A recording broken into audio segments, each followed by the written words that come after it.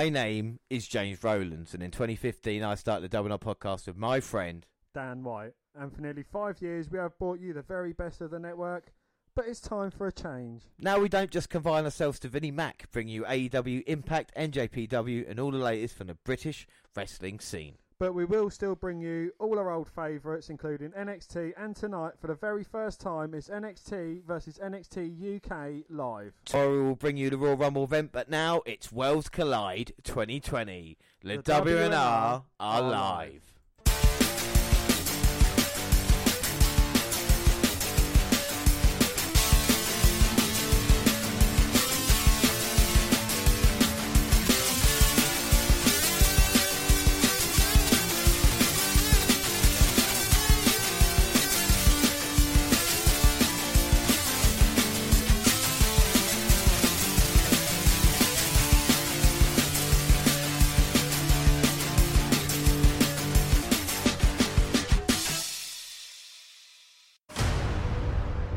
NXT, the brand, is hotter, bigger, and better than it's ever been. NXT UK's #1. The very best of NXT UK. This is the era of Imperium. Face the best of NXT. Nobody on the freaking planet will be able to stop the Undisputed Era. The score will be settled at Worlds Collide.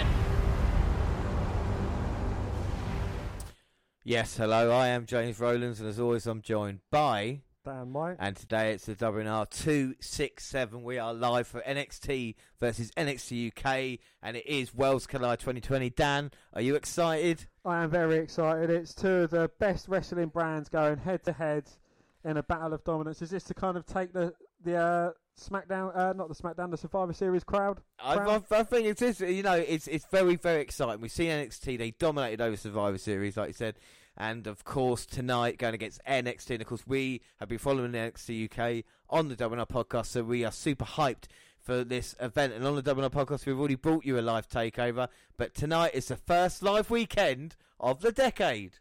And what a couple of shows we have tonight! We have NXT update, news, Impact, and of course, all the fun and games that only the WNR do. Well, thanks for everyone who's listening live, or we'll catch up, and we start with the very listeners themselves in shoutouts. Well, we start off with Owen Dom Jarrett, and honestly, there's one match that I wish was on this card, and that would have been Keith Lee versus Dave Mastiff. That match would have been something. That would have been crazy, and that's Owen Dom Jarrett. That's JARRETT, we should say. What a matchup that could be, Dan. You know what I mean? You talk about two big behemoths. There are none better than Keith Lee and, of course, Dave Mastiff when it comes to that. Yes, two huge hosses, and that is one massive match that I would love to have seen. One match I'm glad that's not on the card is the man whose T-shirt I'm wearing versus anyone at all. Oh, well, I would love to see Matt Riddle. Of course, Dan has to wear it because he did lose the prediction last year. And Dan, what T-shirt am I wearing right now? For anybody that's you want to tell everybody? You are wearing Adam Cole. Yes, Adam Cole, baby. And I know you're a huge fan of Adam Cole as well. But you talk about Keith Lee, Dave Mastiff. I mean, we talk about dream matches. What match would you have had if it was NXT versus NXT UK? You know, I think it's quite a difficult question. But if you want to see two people head to head, I think Pete Dunne versus anyone. Yeah. Whether it's he's representing the UK side or the American side, I just think Pete Dunne. Well, I think for me personally, not to blow smoke up WWE's ass, I don't do that anymore. But Mustache Mountain versus DIY is a match that, when you talk about dream matches, there are two tag teams that have been heavily involved. When you look at what they've done in NXT with DIY, NXT the past 3-4 years has been all about Gargano Ciampa. And when you talk about British Strong Style and Mustache Mountain, that's the NXT brand. So for me, that is a match that if I was going to think, that's a match I'm very looking forward to seeing, because to me that is the kind of dream match. Apart from that, the weird thing is with the women's division, they're kind of mixed and all. So even Rhea Ripley versus Toni Storm tonight is a match we've seen in NXT UK already, and of course I'm sure we're going to see it in the future in NXT. your one's next. All right, your friendly neighbourhood Smark says, this went from a show that I wasn't really invested in to a show that I'm super hyped for. I've got to say exactly the same thing, you know. Absolutely. I think if it had have been including Raw and SmackDown as well, I don't think it would have been a bigger show. But NXT versus NXT UK, I think that's the best one that they could have come up with. And it's something that I'd be hugely invested in anyway, regardless. Without a shadow of a doubt, you know, we bought Worlds Collide last year when 205 Live was involved. Unfortunately, I don't think as a brand that is going to survive for much longer. But with NXT UK, it needs kind of events like this, and it's just a shame it's happening so soon after an NXT UK takeover, because we don't know the next time they're going to be in the limelight like this. You know, it could be a few months. With NXT, obviously, they're kind of mainstream now, so they've got a lot to do. But this should be a match. This should be a night. It should be very, very interesting. They're placing it like a takeover with kind of like the 5 or 6 matches that they've got. So hopefully, if the event works, then we might see a little bit more of this as well. Absolutely, I think these crossover events certainly do work really well. I've liked the kind of interaction with Undisputed Era kind of reigning on Imperium's parade and hitting the last shot. Is that a testament of things to come throughout? Are we going to see Adam Cole getting a victory over Walter? Well, I think that'd be very surprising, but it's going to be so interesting to see the NXT champion against the NXT UK champ in that way as well. Absolutely. Up next we have Danny Bob 42, and I think he's given us his predictions, so we can see how you fare up against the WNR podcast. He's gone for Mia versus Kaylee Ray. Well, Kaylee Ray's going to win that one with champion's advantage. The tag match, Mustache Mountain, it's a tough one, but he thinks the fact that they haven't teamed in a while will lead to detriment. That or someone will interfere. The Cruiserweight 4-way, he's sticking with Garza. Hasn't done much with it, so no point him dropping it, unless it was only an elaborate ruse for him to propose. Balor versus Balor. Dragunov will have Imperium problems. Rhea versus Tony. Well, he's going for Rhea. This is kind of a callback to their old feud. Rhea won the title, but Tony beat her for it. So I think Rhea will now, in her best stride, is going to get the big win. And the factions collide, Undisputed Era. It'd be nice to give Imperium the rub, but you don't see it. What a very insightful predictions that was. We were asked for a bit more fan participation and obviously some in. What are your thoughts on that? Go on, rip it to pieces. Well, the Mia Yim versus Kaylee Ray, I don't know why it's not Rhea Ripley versus Kaylee Ray, as soon as they're both the champions. But pushing that aside, Kaylee Ray, she's got a huge win over Piper Niven and Toni Storm, the other week, so Mia Yim might just kind of sneak in a victory there. Well, yeah, I mean, very interesting. The tag team match, I don't know, I think Johnny Gargano and Tommaso Ciampa are more ruthless than, especially Trent Seven. I think Trent Seven's going to be the weak link, and again, no disrespect to him, he's a brilliant performer and wrestler, but I think he might be the weak link in that. The Cruiserweight 4-way, I can't see it going to the UK, so an American winner of that will probably be, the way forward there. Balor versus Dragunov, really tough one, because I think Balor could give Dragunov the push and the rub, and that will set Dragunov up. But, with Balor, could he just be ruthless, pull the trigger and not give a flying fuck? Yeah, that's true, yeah. Rhea versus Tony, this one you can literally flip a coin and fucking see which way it lands. I mean, both these women are great in their own rights. But, the Tony beat her the title, so... is it going to be like kind of a push on that way for it?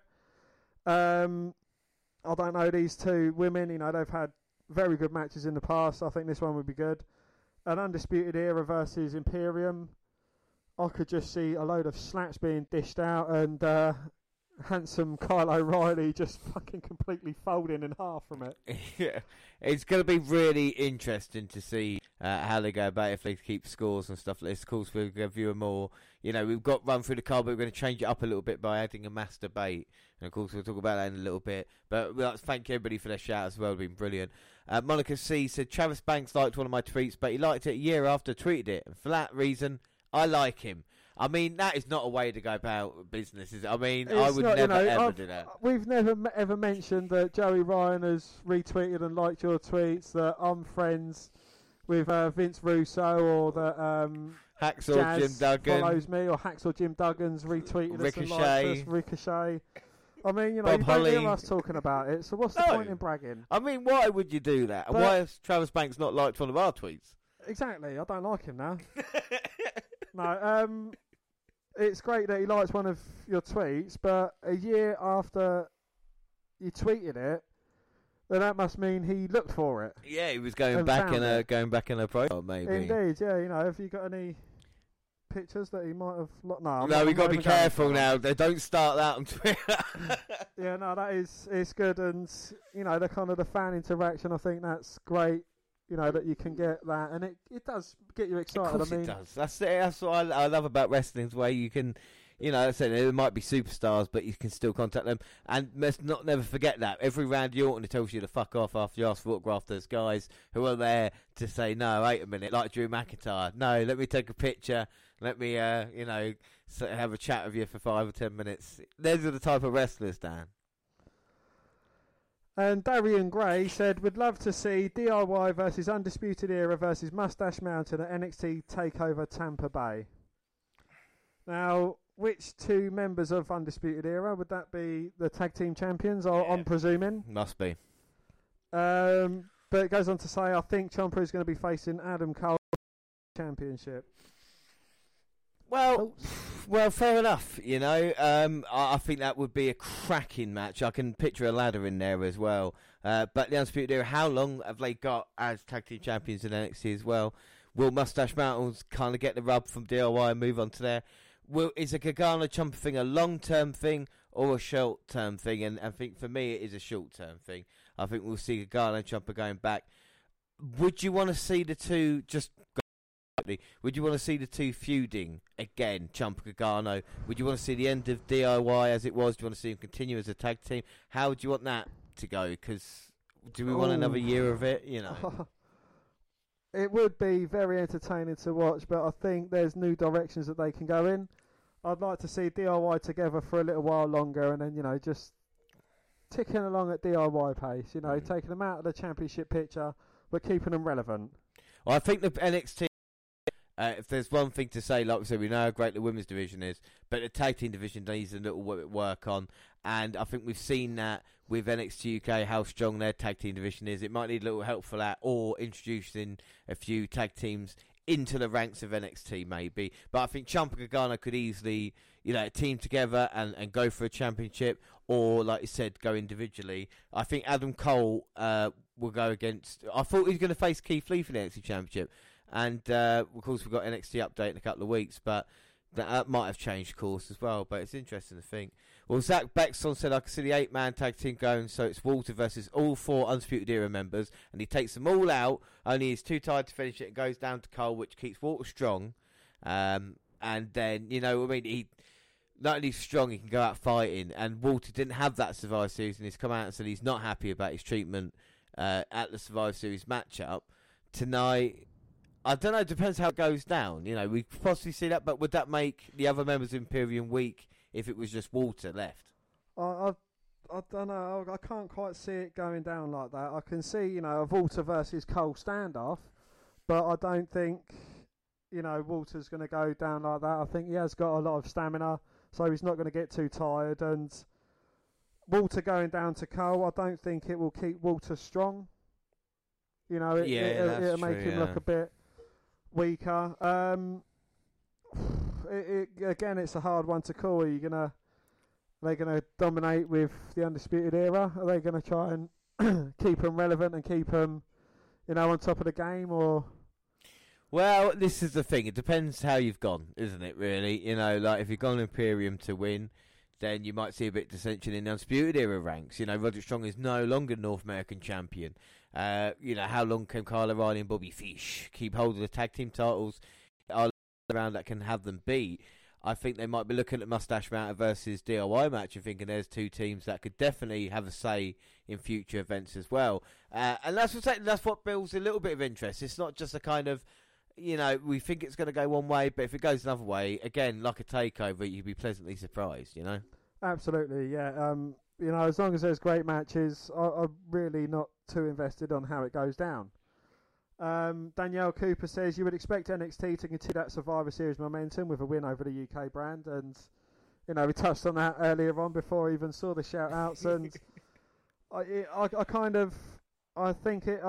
don't think it's going to be a total domination, but I think it's going to be, a very close call. Yeah, without a shadow of a doubt. I don't think UK will be embarrassed. If they do tonight and it's kind of clean sweep for NXT, I would be very surprised in that matter. I think usually if NXT come out on top, they can help out another brand. But even if they win, it's still close with one match to one or whatever it is. Daniel Saunders said, which will be longer? Worlds Collide and Royal Rumble combined, or both nights of Wrestle Kingdom combined? Well, of course, we did watch both nights of Wrestle Kingdom, and we do have a go at WWE events, but both Wrestle Kingdoms clocked in about 5 hours each. So you've got 10 hours there. I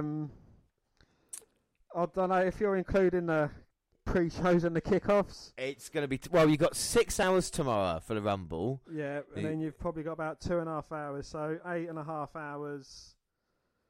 excluding the kickoff and pre-shows. Half hour added to... So 4 hours... No, it's not going to be 4 hours. It's going to be about 4.5 hours, the Royal Rumble event. 2 hours, that'll be 6.5 hours. 2.5 hours for tonight, that's going to be 9, and then 9.5. So Wrestle Kingdom might just beat it, but again, you have to be invested to watch every single minute of it. And we did do it with NGABW, and with Rumble, we are going to try and watch it in its entirety as well and see actually what happens. But it's still great events. If you've got time, it's definitely worth it, Absolutely, yeah. I think the Wrestle Kingdom is going to be longer, but they're kind of covering more grounds in different respects. They've got their own little way of doing things. They've got wrestlers wrestling multiple times throughout as well, whereas Royal Rumble, you're probably going to see probably a couple of, match early on in the show to appear in the Rumble as well. And Worlds Collide, I think that's just going to be the one that trumps them all anyway. It's going to be better. Do you think Worlds Collide is going to be better than Rumble? Yeah. Well, we'll see. I mean, like I said, we've really enjoyed our wrestling recently. But Bisham Pilder said Kaylee Ray will beat Yim. DIY will beat Mustache Mountain because Mustache Mountain are on a downhill and DIY have big matches ahead. Jordan Devlin will pin Travis Banks to win the NXT Cruiserweight Championship. It's clear Jordan needs a title and he can do wonders with it. Finn Balor will beat Aya Dragunov for a Joe Coffey interruption. Rhea Ripley will beat Toni Storm. She has a long way to go. And Imperium will beat Undisputed Era because Walter will not lose. And Undisputed Era are sort of downhill now. So there's two teams he thinks are downhill at this moment in time. I wouldn't say Mustache Mountain are downhill, but they are having losses. But I think a victory tonight could maybe turn it around for them instead of having a loss. I think DIY could maybe get away with having a loss in the belts. I definitely want Devlin winning the Cruiserweight Championship as well. Because like I said, what else can Devlin do? If he's not going to get near Walter in NXT UK, Cruiserweight title run, even if it's for a month or so, I think can do wonders. Finn Balor will beat Aya Dragunov. What I find interesting, if Joe Coffey and Gallus turn on Aya Dragunov, there's a story of him having to take down maybe two groups, because he's going to have to go through Gallus, all three members, and then he's going to have to go through Imperium if he wants to become NXT UK champion, which I see happen at some point. It'll be an interesting year for Dragunov, who started off the year in fine form. I think he can continue that. With Rhea Ripley and Toni Storm, I can see Toni Storm winning tonight and having that storyline, but I think it's a bit too soon, but it's going to be competitive. And Imperium to win. I think Undisputed Era, they're going to have to do something else soon, because we've already seen them have all the gold, haven't we? So now the question is, what is next for them after that? And unlike DIY, they probably wouldn't mind a move to the main roster, Indeed, yeah. So Undisputed Era, kind of them saying, look, we've held all the gold, we've beat the most dominant faction in wrestling. What's next for us? We've completed NXT, basically. Unless they, have sex changes and kind of go down that route. I think the next step is logically to move up once the titles get dropped. I think that's fair enough. Adam Phillip says, so what's over? Well, if we do it in WNR terms, it's probably about 3 podcasts away. Probably look at that. We've got the Nigel McGuinness special coming up. And we've got the NXT update, and then after that will be the live show for NXT. It's in Portland, so probably about February, 16th, say. I'm not looking anything down, but of course we'll give you the full in-depth schedule later on as well. We've got plans all the way up to Mania now, because like I said, we're on the road. I don't think we said that. You got to do kind of certain things when it comes to Rumble. It's like a drinking game at home. You've got to say certain things, like the road to WrestleMania is one of these. Doesn't that start after Survivor Series? Well, yeah, you could argue that it does, but the Royal Rumble is usually, the kind of starting point, the main event WrestleMania, how important WrestleMania, and of course, let's not forget about the pointing of the signs. How important.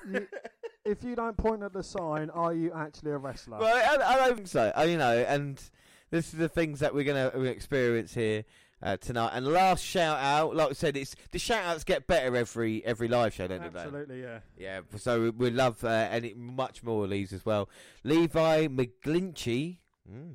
What's this? It's not a takeover crack. Looks better than a takeover. Dan. I completely agree. It is the best of NXT UK versus the best of NXT. It's everything you could ever want, and no Matt Riddle. Yeah, you can't get better than that, can you? Really? You can't. It's absolutely perfect. I think it does look a lot better than a NXT takeover. And would you rather see these go forwards, or would you rather stick to the UK takeovers and the American takeovers? I think if they want to mix it up, then they can, you know what I mean? But, again, don't have too much of a good thing. I'd rather have more UK takeovers than World Collide's event. I wouldn't mind having one a year, with World Collide, but we need to see more UK takeovers. As for American takeovers, just keep what you're doing with that. Don't change it up too much. I'd just like to say thank you, everybody, for your shout-outs. They have been brilliant, and what a great way to start our live show. But like I said, we've got so much more, and let's continue with a bit of NXT news. News! Sorry. I wasn't on the ball then. I was just going to start reading in. So WWE is looking to level the playing field between Raw, SmackDown and NXT in 2020. Well, it's already been reported that NXT, once clearly positioned as WWE's third brand, is expected to have a big presence at WrestleMania 36, which may include a major match on the flagship pay-per-view for the first time. Likewise, NXT expects to have a big role at Royal Rumble, including the potential for a whopping 10 superstars to compete in the 30-woman Royal Rumble match, taking one more giant step towards legitimately competing with Raw and SmackDown. Well, according to sources, WWE is still planning on doing a superstar shake-up after WrestleMania 36 in April, but that event is expected to result in NXT landing some main roster stars this time around. Well, despite the upheaval in the Raw and SmackDown rosters over the course of this year with the wildcard rule, 2 drafts and a brand new concept with a managerial license, the standard approach WrestleMania superstar shake-up still being planned. In previous years, trades were all decided by Vince McMahon, and increasingly last this year, Paul Heyman, Bruce Pritchard and Paul Triple H, the vets, are all said to be involved, which sources indicate that NXT is looking to pick up a small number of main roster talent to bolster their appeal to casual viewers and continue to increase their current ratings. After initially struggling to keep pace with AEW's Dynamite in the Wednesday Night War, that has changed for NXT, which has since taken control of the battle for pro wrestling's Wednesday night audience. Still, even though viewership for both Raw and SmackDown has plummeted over the course of the past year, NXT's audience is still nowhere near that of the red and blue brands. That's certainly not a quality issue either, as most WWE fans will admit that NXT constantly produces the best programming of any of WWE's 3 major shows. One might contribute the lack of sustained growth for NXT's audience on its, lack of overall star power. Well, NXT boasts a plethora of stellar in-ring performers like Johnny Gargano and Adam Cole, and some promising talents like Velveteen Dream, who could be one day. NXT does not have the type of mainstream stars, think Roman Reigns or Becky Lynch or Drew McIntyre, that have given Raw and SmackDown a considerably bigger audience. Earlier this year, Vince McMahon blamed WWE's disappointing earnings on superstar absence, and the same problem is plaguing NXT because there is noticeable lack of larger-than-life superstars who could expand the show's audience. Perhaps that's why it's been a long reported that more main roster stars could be heading back to NXT, while it was said that names like Asuka and Cesaro and Kevin Owens, among others, returns to NXT to help bolster the yellow brand. Would you want to see people like Owens and Asuka and Cesaro back in NXT? Oscar and Cesaro, I think it'd do them a good run. I think Owens, he could do a lot better on the main roster. You know, I think given the right person, the right time, especially with his current gimmick at the moment, he's doing wonders there. But it certainly would bring eyes to the yellow brand. I think without a shadow of a doubt. And speaking of the yellow brand, let's start then with the NXT update. In a couple of weeks, we'll bring you the NXT update, and that will have all the Dusty Classic. But there were a few shocks. Most notably was an Undisputed Era being eliminated thanks to a distraction by Imperium. Yeah, so now let's just have a look at the latest episode of NXT UK, which is the 23rd of January. Yes, there was no cold open, and it was straight into the intro song, dusted by the Asteroid Boys. Well, Tomatov Phillips and Aidan English welcome us to another edition of NXT UK. General Manager Johnny Saint and Sid Sculler are in the ring. Imperium, led by champion Volta, meet them there. Sculler says thanks to the fans for making the NXT UK brand the fastest growing in the history of WWE. Sculler presents Volta with the new championship title. Well, Volta says it's about time management got rid of the physical belt that was polluted by Tyler Bate and Pete Dunne. He calls his belt the greatest prize in European history. Volta then addresses the Undisputed Era for disrespecting the sacred mat when they attacked at TakeOver Blackpool 2. This may be a job to you, but to us, it is serious. To us, it's personal. Volta promises to hurt the Undisputed Era badly when they meet at Worlds Collide. Oh, that's tonight. Well, commentary shows us the match graphic for the Fatal 4-Way Cruiserweight title match for Worlds Collide. Angel Garza defends against Isaiah Scott and two NXT UK guys. Travis Banks faces Brian Kendrick in today's main event to determine one of those spots. Then we get a preview for Worlds Collide, a special look at the theme song Fury by the band Wage War. And Ligero's out for the first contest of the evening. His opponent, Jordan Devlin. Winner of this match will also be added to Worlds Collide NXT Cruiserweight Championship match. Well, Devlin gets into Ligero's face and grabs his mask. Ligero decks him and unloads a flurry of strikes to start. The pace picks up. Ligero rolls Devlin up with a schoolboy body count for 2. 2. Corner Lariat and Widowmaker by Ligero. Another cover, but only 2. 2. Devlin catches Ligero with a boot, Uranagi, standing moonsault, in for a near fall. He disrespectfully steps on Ligero's face and mounts in for a ground and pound. Devlin goes for the Sato suplex. Yeah, but Ligero blocks it and Lariat's Devlin to the outside. Ligero follows him out. He tries to get fancy by standing on his head on the apron, but Devlin makes him pay by super kicking him. He then keeps the pressure on by whipping Ligero into the steel steps. Back in the ring, he hits a belly-to-belly suplex. He covers, but Ligero somehow still alive. Elbow to Ligero's head, followed by a hard Irish whip by the turnbuckles. No better man to do it than Devlin, I suppose. Modified backbreaker, and he chokes Ligero with his boot. And then Ligero falls to ringside to recover as Devlin plays to the crowd. Fans began chanting for Tyler Bate, upsetting Devlin. Ligero just beats the count. He rolls right into an elbow low from Devlin with an armbar submission applied. Well, Ligero hits a jawbreaker to create separation. He connects with a super kick to Devlin's gut, then drops him with a standing lariat. He builds up momentum. Devlin goes for a slingshot cutter. Ligero has it scouted and takes Devlin down with a slingshot stunner for a near fall. Ligero tries for the C4 Tornado DDT. Devlin rolls out of the way and surprises Ligero with a Spanish fly. Ligero shakes it off and forearms Devlin in the back. Devlin fires back with a half Nelson exploder. Ligero with a cradle out of nowhere. But nothing happens like that out of nowhere, James, so I'm not having that. Well, Devlin counters into a stat pin and puts his feet on the rope, but the referee catches him. And then Ligero nearly wins it with a victory roll, but Devlin He then DDTs Ligero, climbs top rope splash, lands. Devlin gets his shoulder out, the pinfall attempt. Fans get both men a nice ovation, the back and forth striking. Devlin gets dumped to the apron, slingshot cut connects this time. Devlin side, and that will do it.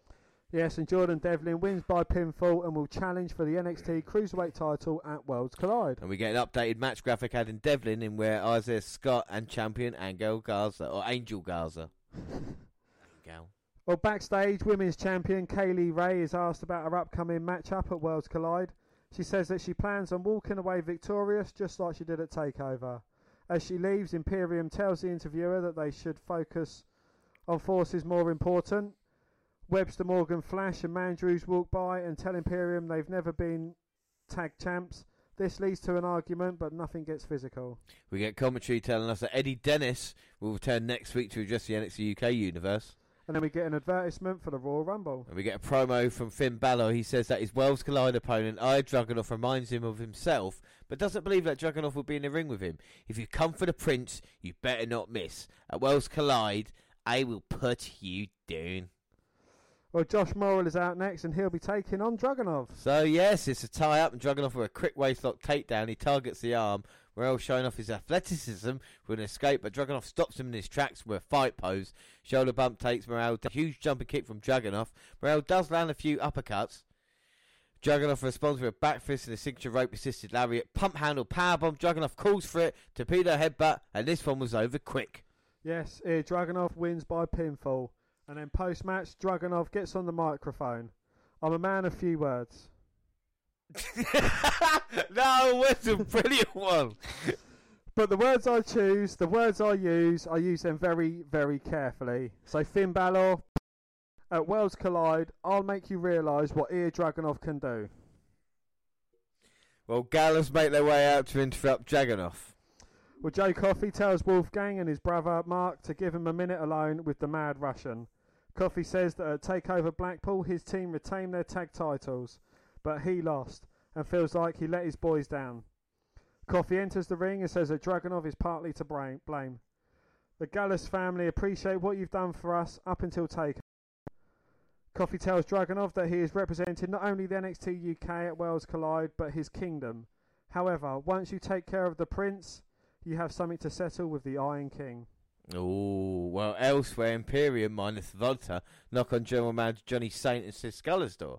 Ike now asks for a tag match against Flash Morgan Webster and Mark Andrews. Saint whispers in Scala's ear. Scala tells them that the match will be a 6-man tag. Barthel, Eichner and Wolf versus Andrews, Webster and a partner of their choosing. Also announced next week, The Hunt takes on the best tag team ever, Danny Burch and Oney Lorcan. Wonder where they've been. Well, it's main event time and it's Travis Banks is out first. Lee Brian Kendrick is out second. Here we go. Before, actually, the match starts, I found out something awesome the other day as well about Brian Kendrick. Do you know that? And I'm going to keep buying time until I actually find it. But honestly, it was a great thing. Here we go. Brian Kendrick has wrestled, right? In all these, he's wrestled on Raw, SmackDown, NXT, NXT UK, WWE Pay-Per-View, WWE Main Event, WWE Superstars, Heat, Velocity, 205 Live, and Worlds Collide. Isn't that incredible achievement by Brian Kendrick not getting kind of the recognition it deserves, you know? That is absolutely awesome, and you know, for a man of his legacy, he deserves to be WWE champ. Well, well, it is Travis Banks versus Brian Kendrick. And Kendrick slaps Banks across the face. Banks responds with leg kicks and rolls Kendrick up for a near fall. Kendrick slides outside to regroup. Back in the ring, Banks kicks Kendrick in the back, then nails a PK. Shoulder thrust from Kendrick. Banks sweeps Kendrick and connects with a drop kick. Kendrick to the corner. Banks hits a running drop kick followed by a cannonball. Kendrick to the outside again. Suicide dive by Banks. Back in the ring, Banks hits into a stomp in the corner for 2 before hitting the Kiwi Crusher. But Kendrick catches Banks on a second suicide dive attempt and suplexes him onto the arena floor. Referee is counting and Banks just beats it. Kendrick applies a bully choke and Banks is in trouble. He slings Kendrick off and nails a flying lariat. Insecurity by Kendrick for a near fall. Banks super kicks Kendrick and they counter each other's finishes before Kendrick hits slice of bread. Banks, though, managing to kick out. Banks hits a slice of bread of his own followed by the Kiwi Crusher and it's over. So Travis Banks wins and he will challenge for the Cruiserweight title at Worlds Collide. Well, Match Graphic Worlds Collide is updated showing and I cannot get his name right. Angel Garza will now defend the NXT Cruiserweight title against Isaiah Scott, Jordan Devlin and Travis Banks. Well, that's the show. Yes, that is NXT UK. So we're going to take a break for W for a bit and focus on Impact Wrestling because history is made and here at the WNR Podcast we are going to watch it. Impact Wrestling kicked off for 2020 with a huge pay-per-view offering Hard to Kill, featuring a historic main event in which Tessa Blanchard, first woman to challenge for the company's World Championship, as she wrote the final chapter in a year-long rivalry with OVE's Sami Callahan. Would the third-generation competitor etch her name in history books as the first woman to hold a major promotion top prize, or would her incredible journey end in disappointment at the hands of wrestling's most despicable villain? Well, let's just run through the card quickly, and we've got the Impact Wrestling's Hard to Kill results. It took place January 12th, 2020, from Dallas, Texas, the Bomb Factory. Well, Impact's Hard to Kill pay-per-view, probably the most fitting pay-per-view name in wrestling history, opens up with a terrific intro video package that features comments from Tessa Blanchard's stepfather, the legendary Magnum TA, and her mother, along with an excellent heel promo from Sami Callahan. Well, the pay-per-view is set very minimalistic, but very nice at the same time. Well, the world's most dangerous man, Ken Shamrock, versus Madman Fulton with OVE. Your winner was Shamrock via submission, the armbar. We see footage of Rich Swann suffering an injury at an Impact event on Friday. We've got Impact X Division Championship, the Ace of Spades, Ace Austin, the champ versus the Fresh Prince of Midair, Trey Miguel. A winner and still X Division champ, Austin, via pinfall. Austin tries to take a kiss from Trey's mum at ringside, which causes Trey to freak out and attack him until referees run out to break it up.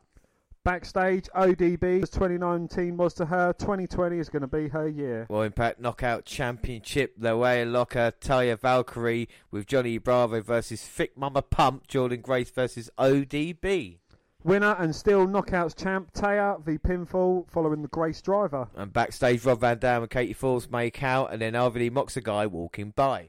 The whole effing show, Rob Van Dam with Katie Forbes versus the effing machine, Brian Cage. Well, RVD has been for months accused of stealing his moves and styles for years, as he accused Cage of being one of the biggest perpetrators. Forbes throws a chair into the ring, but Cage intercepts it, only to eat a Van Daminator. RVD then chokes Cage in the corner as it looks like Cage's nose is busted open.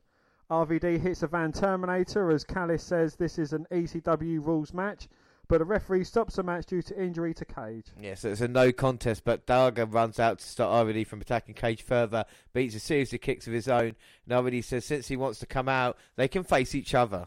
So our next match is the whole effing show, Rob Van Dam versus Darga. And your winner is RVD via pinfall and a 5-star frog splash. Up next we've got the Call Your Shot trophy. It's Unbreakable Michael Elgin versus Die Hard Eddie Edwards, who's a champ.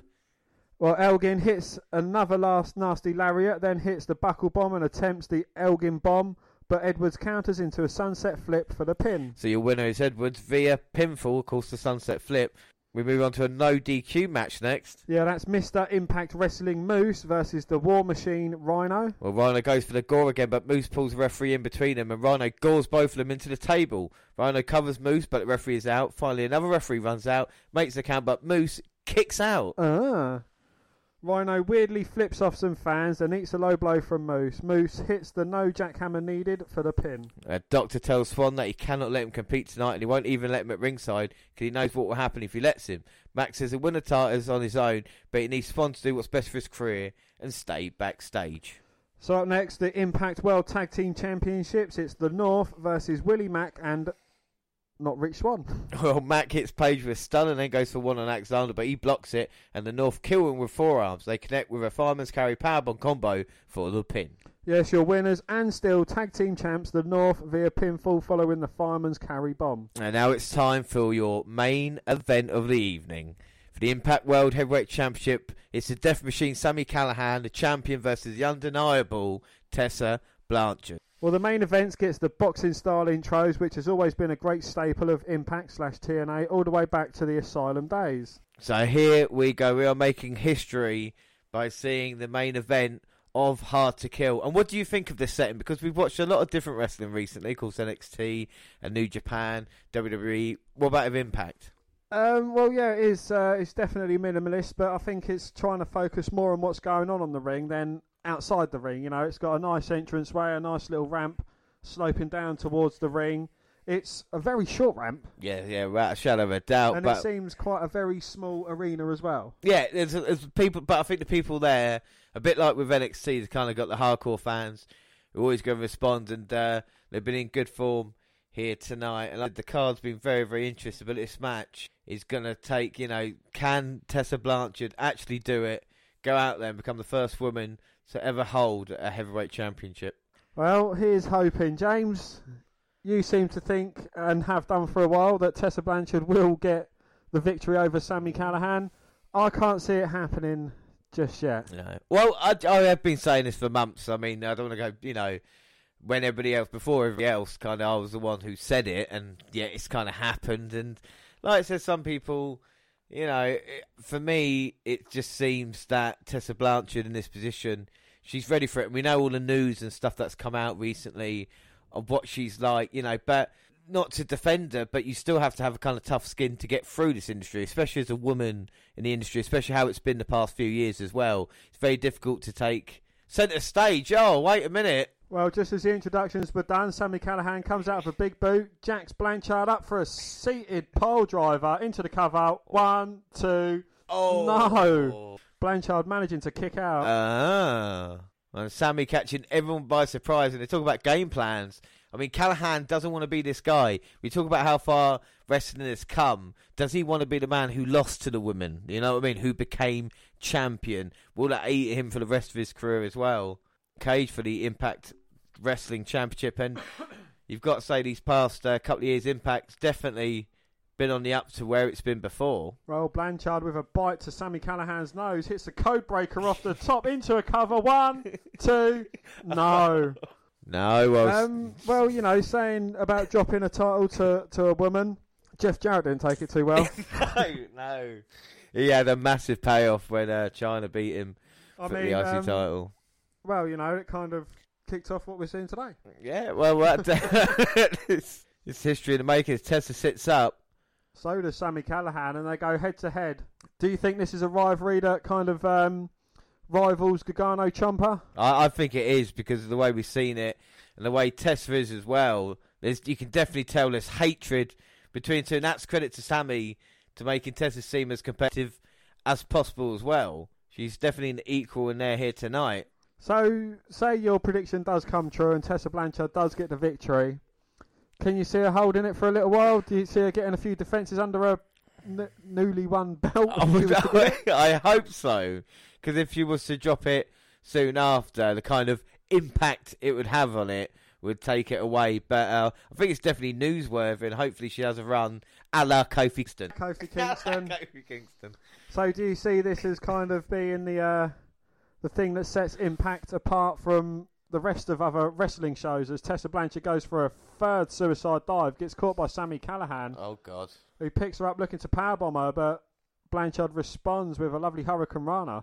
Well, I think this is the thing. With WNR podcast, like I said, we have changed, and we follow where the wrestling really is, and we wouldn't be watching Impact Wrestling if, this kind of thing wasn't happening. And this is kind of history that we want to be part of in wrestling. Wow, and Blanchard with a lovely flip off the top takes down Callahan on the outside. Right onto those mats. And what are the Impact Wrestling mats like compared to... they're slightly thicker than most, but they're sporadic. They're not all over the place. No, they're not. They seem to be moving quite a bit, and there's only I'd say probably about 6 foot by about 2.5, 3 foot wide. And there's only 2 of them on each edge of the ring as well. And aside from that, it does look like basketball wood parquet flooring, which is very unforgiving. Yeah, and Sami Callahan using a fan's drink, throw it in Tessa's face. And he just drags her, throws her knees first into barricade. Knees up, Tessa Blanchard. Well, credit to both, because this has been a all-out brawl to start off. But Sami Callahan with the advantage there. And telling Tessa Blanchard she's number one. And Tessa's in a bit of trouble. So, do you think Tessa Blanchard's the person that deserves to be kind of given this huge honour? Well, I think it's interesting, seeing as there might be women who are more talented than her in a way, in WWE or elsewhere. But she took a chance, she took a risk. Being involved, in sometimes being frowned upon, especially with WWE. They do the mixed match challenge, but that's about, they don't come face to face really in that way.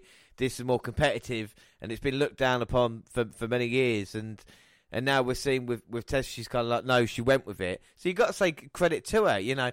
Could someone else do it? I think, maybe on our mass debate we'll have one with Tessa Blanchard involved. But it's an interesting question. Well, yeah, credit where credit's due to Tessa Blanchard. She could have been... Whose position would she say if she'd have stuck with WWE? Ember Moon? Either that, or even worse, she'd be like Charlotte's sidekick. And I don't think she wanted that, if you know what I mean. Like a Logan. Yeah. Or, someone who's kind of a bit part player, someone who's just there to make up the numbers. Takes her beatings for her, that kind of thing. And it could have maybe done like a horsewomen in that kind of way, with Blanchard and Flair. And maybe she thought out on her own name, even though she is, the Blanchard name's continuing. As Sami Callahan has just completely targeted the leg. And again, someone like Sami Callahan, who you look at and you wouldn't maybe think would be World Championship material. And that's what Impact has done recently, is give people a chance on the stage. If he was in AEW or something like that, probably be part of the inner circle. Well, even now, just jobbing out to Darby Allin, But then, this is kind of a bigger fish in a much smaller pond. Yeah, but it's wrestling perspective, isn't it? Because how many people are in TNA back in the day who WWE didn't say were stars, and then they went to WWE and are stars now? And is it because they're in WWE, or is it because they were that good back then? And I think this is what you see people in New Japan as well, AEW and Impact. You go, well, what would they be like in WWE? And you never know. If Vince McMahon takes a liking to them, someone like Brian Cage could go really high up in WWE just because of his look, Yeah, well, in Vince McMahon's eyes, yeah. Yeah. But in everyone else's eyes, probably not as high. No, but then some people might make it in NXT, and you think, oh, is that enough for some people? And Tessa's taken a chance. Impact was down and out a couple of years ago. Well, you've got the likes of LAX who, Santana and Ortiz have gone over to All Elite Wrestling, and they're kind of Jericho's sidekicks over here. They was Impact champions for a little while.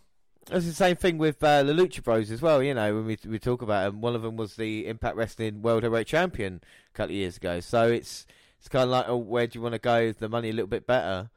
But it seems like everybody we've seen on the roster, you can't say they're not, not phoning it in. They're definitely focused on putting on the best show, and that's what's good professional wrestling at this moment in time. But do you think it's wise on Impact to be bringing Rob Van Dam, Rhino? Rhino, who was tagging with Heath in the titles, a short while back. Personally, I don't.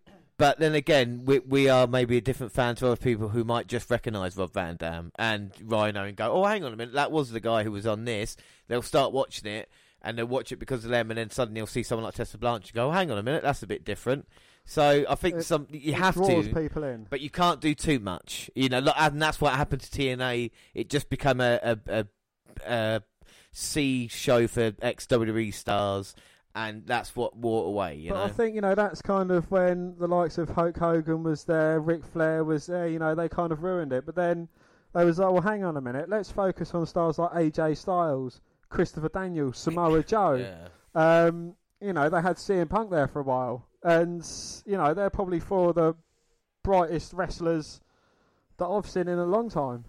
It was even like Bobby Roode, was a champion here, and at the moment he's got to be jobbed out to Roman Reigns. But it's like I said, it's perspective as well, how you want to be treated.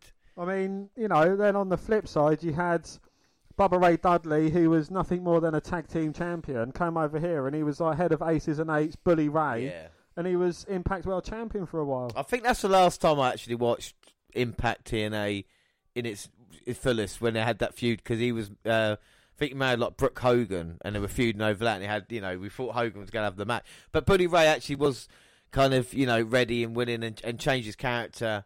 I don't want to say a bit like JBL, but, like kind of a little bit of a change. Do you think the 6 or 5-sided ring that they had kind of made it seem a bit different, or do you prefer them in a traditional 4-sided wrestling ring? I like the 6-sided ring just because it, like I said, you've got to stand out a little bit, especially with all wrestling.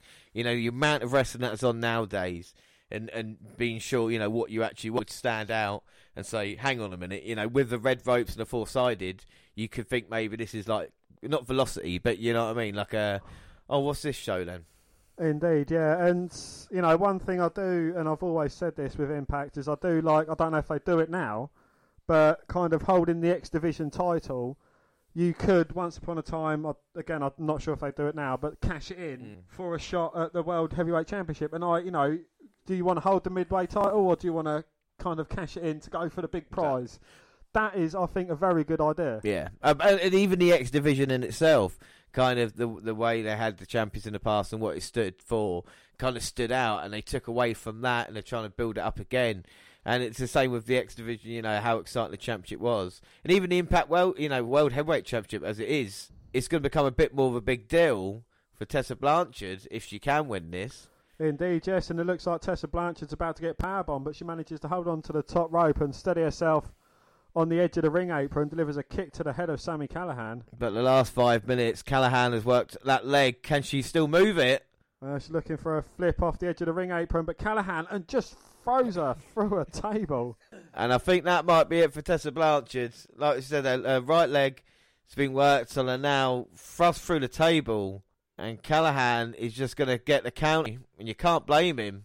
Well, do you think it works better for Callahan saying, well, you only managed to beat her on a count out? But Blanchard looks out of it. Well, fair play, Tessa. She tried her best, but the game plan of Callahan came through. And he's mocking the crowd now. And the referee up to 8. This doesn't look good.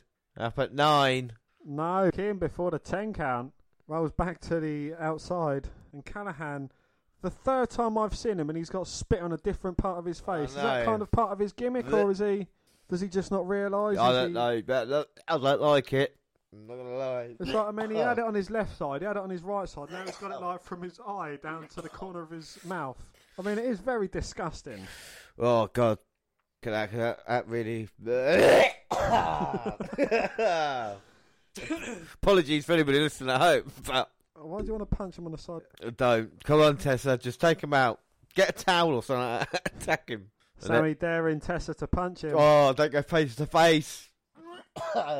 Huge forearm across the face. Callahan responds with a chop. Oh, now Sami Callahan got the eyes of Tessa. He's looking to finish her off on the apron.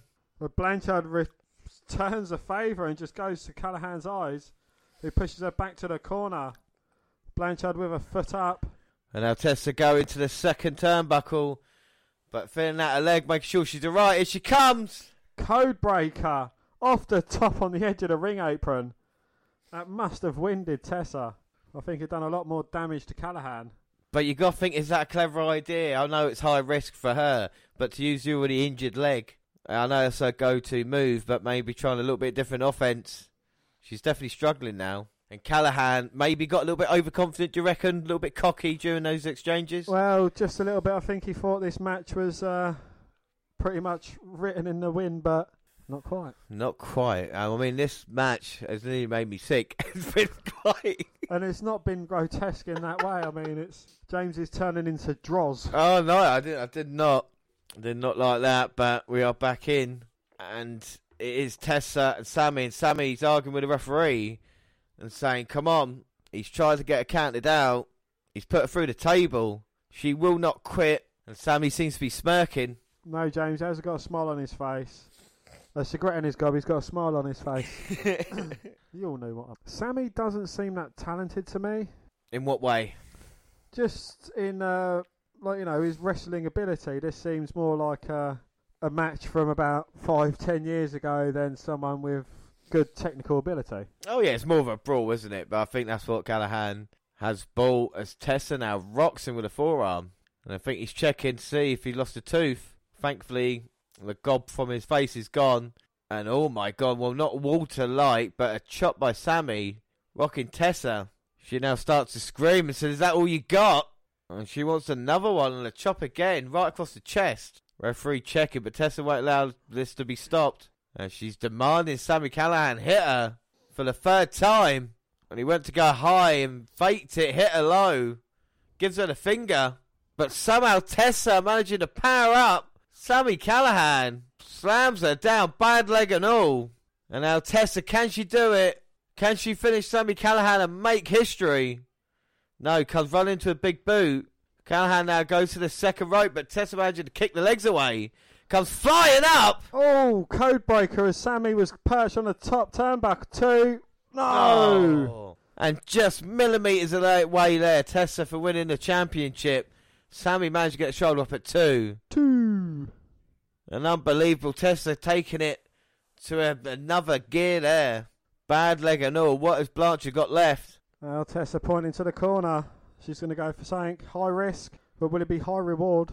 Well, bad leg and all. Blanchard, like I said, is going to put it all on the line. She's got nothing to lose as Callahan slowly getting up in the middle of the ring. Oh no, Sami sidesteps. Tessa lands on that bad leg. Double underhook, shoulder breaker. Folds her up like an accordion, goes for the cover, but no, Tessa managed to kick out. I don't think she realised she managed to get shouldered up before 3. Getting to the ropes, and this might be the end now. Callahan. And what has Tessa Blanchard got left in her body? It's been an all-out brawl. But she's managing to get up to her feet. But Sami just responds with a huge forearm. Tessa responds in kind. Oh, but a pump kick by Sami Callahan looking for the clothesline, but gets caught again. Forearm. But each just trading with each other. Snap suplex. But somehow Blanchard back to her feet as she withstand the impact of that. And she shouts, "Fuck you." She boots Sami Callahan in the face. Cutter. Going for the cover. 1, 2. No. 2 count. 2. And Tessa might have just expanded the last bit of energy she had. And she got a little bit more left in the tank to try and finish this one. And make history along the way. Well, Callahan is just holding on at this moment in time. There's no doubt the fans are definitely behind Tessa Blanchard in this one. Indeed, and it's an opportunity that doesn't come round that often. Well, you think she'd go to the back of the line. Sami Callahan will never let her have a title shot again if he manages to defeat her. And to be fair, apart from the middle pit of the match, it has been back and forth between the two. Blanchard, bad back, bad leg, doesn't matter at this point. Like it's all about, this is the 9th inning, 90th minute. The adrenaline must be going. Callahan with a kick to the gut, sit out powerbomb into the cover. 2. No. Straight over to a submission. Well, Tessa thought she got out of it by not getting pinned. But bad leg just wrapped around the neck of Callahan. And Tessa, she might not tap, but the pain might be too much. She might think about her career here. Well, Callahan is hyperextending that knee. And now he's got her in like a half Boston crab, but sitting really low on the bottom of Tessa's back. And this must be pure agony, especially the way Tessa has been battered and beaten on that leg during this match. But she still will not give up. And Sami Callahan just happy that he's hurting Tessa. He wants to put her away now. You can see he's worried. Tessa's a lot tougher. Win or lose here tonight, she's proven that she can go with the very best impact. Into an STF. And that might be it. Sami even telling her that you're done. Referee checking the arm. This could be it. Arm goes down once. Arm goes down twice. Will it go down for a 3rd? No, she's holding it up. Crawling to get to the bottom rope, but Callahan grabs the free hand. Wrenches her fingers back. Tessa trying to spin her body round, getting her foot to that bottom rope. Manages to just. Well, Blanchard in desperation. Still in this match, but you got to think the damage is done. Callahan can't believe it. Callahan trying to reach out for his title. Does he not think he can beat Tessa conventionally, so he has to resort to other methods? Well, it seems that way. Hoping he gets disqualified. Like I said, holds on to his title, spits at the ref. He's going to put Blanchard out of this match. Well, the ref doesn't want to go down like that. Takes the title. Sami Callahan with some knucks out of his pocket. Tessa with the low blow, though. And what can Tessa do now? Looks at the Impact crowd. One last chance. Trying to get some life into that knee for just one last move. Code break up. Into the cover. 1, 2. Oh! Callahan rolls through. But straight into a crossface, and Blanchard's got it. And will Sami Callahan tap out? I thought he might be pinned, and then thought he'd submit. But Callahan managed to get to his feet. He's got a lot of strength advantage over Tessa. He sets her up, sit out powerbomb, sit out pile driver, sorry. And he spiked her right down. No! Tessa still managing to kick out. I gotta say, this is unbelievable stuff, and for Impact Wrestling as well, this is as good as it has, as we've seen in these past, we've seen loads of wrestling even at the start of the year, but just seems to be getting better and better as well.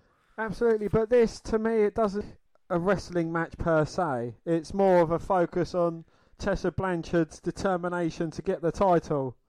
It's not, it is telling a good story, but not a story in wrestling, a story in kind of determination. A story of the kind of feud and the hatred between the two, and what it's about Tessa having to stand up. Metaphor for kind of everything that she's had to go through this past year. And Callahan again is going to be the guy who says no, but Tessa blocking the powerbomb, rolling him up. No.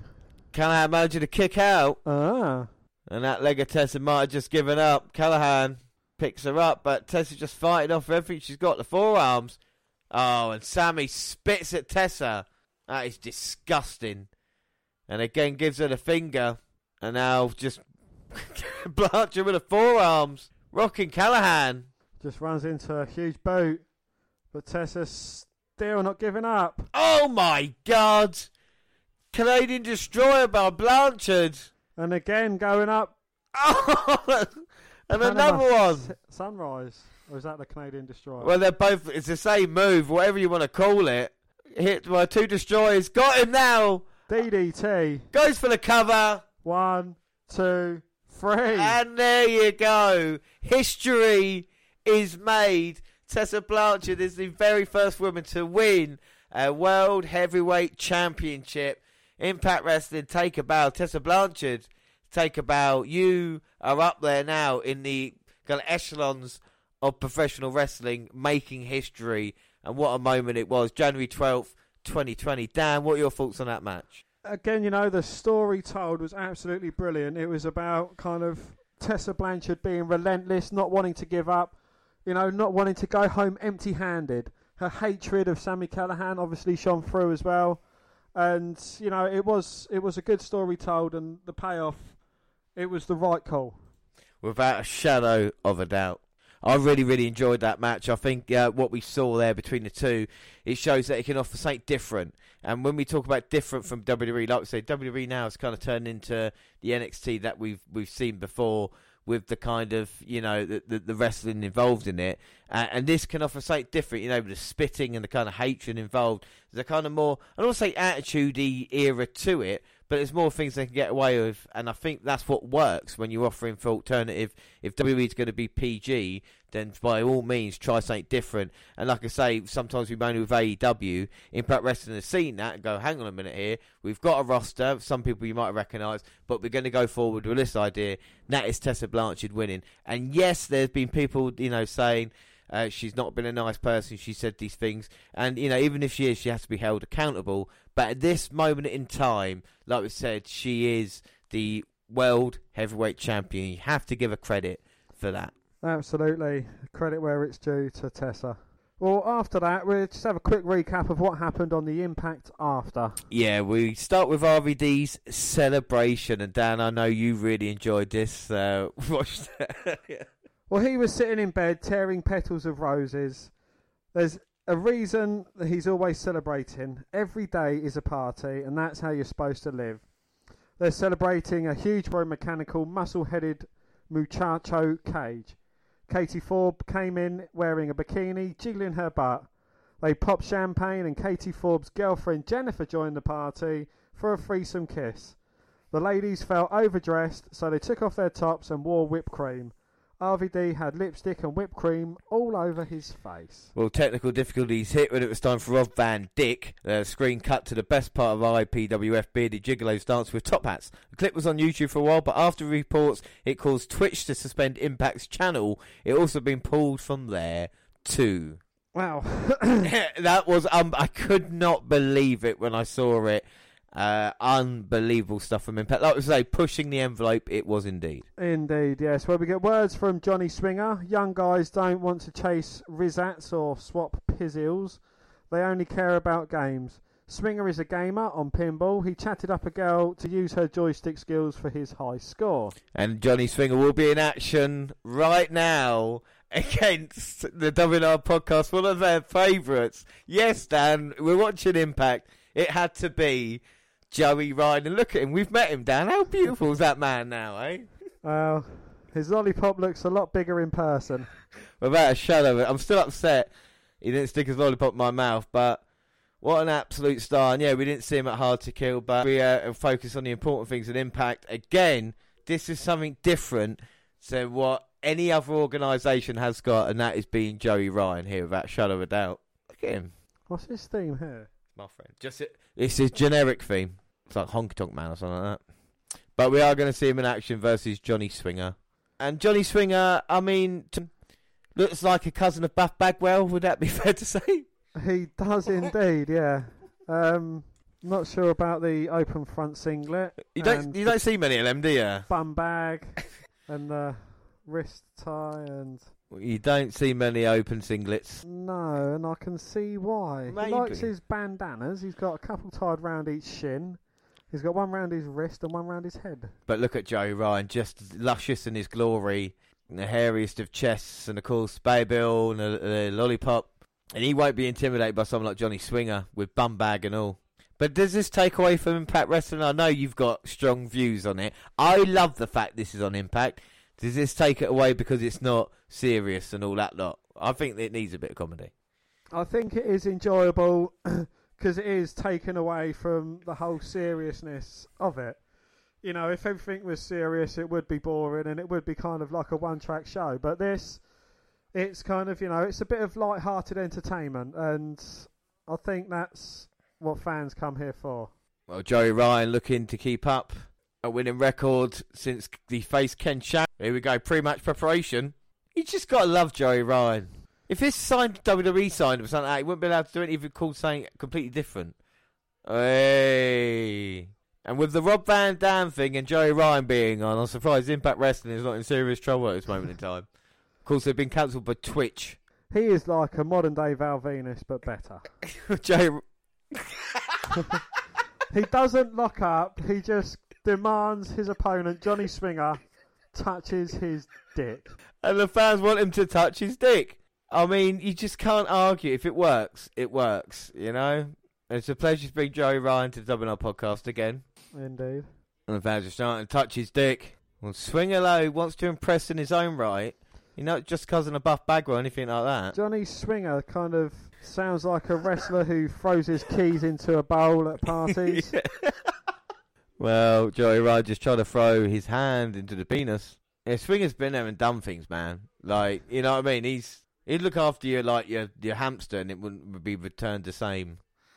Just the hamster would have a look in his face like, something happened. And Joey and I are trying to get Swinger, but Swinger, imagine to throw him off. And obviously, we've got a lot of serious action. Like, you know, we've got Worlds Collide, and of course, we've just seen Tessa Blanchard. But every now and again, you just need a laugh. And there's no one better than Joey Ryan. And I think Johnny Swinger is getting ready to do it. Oh. Oh. He was in WWE as Johnny Parisi. Oh, really?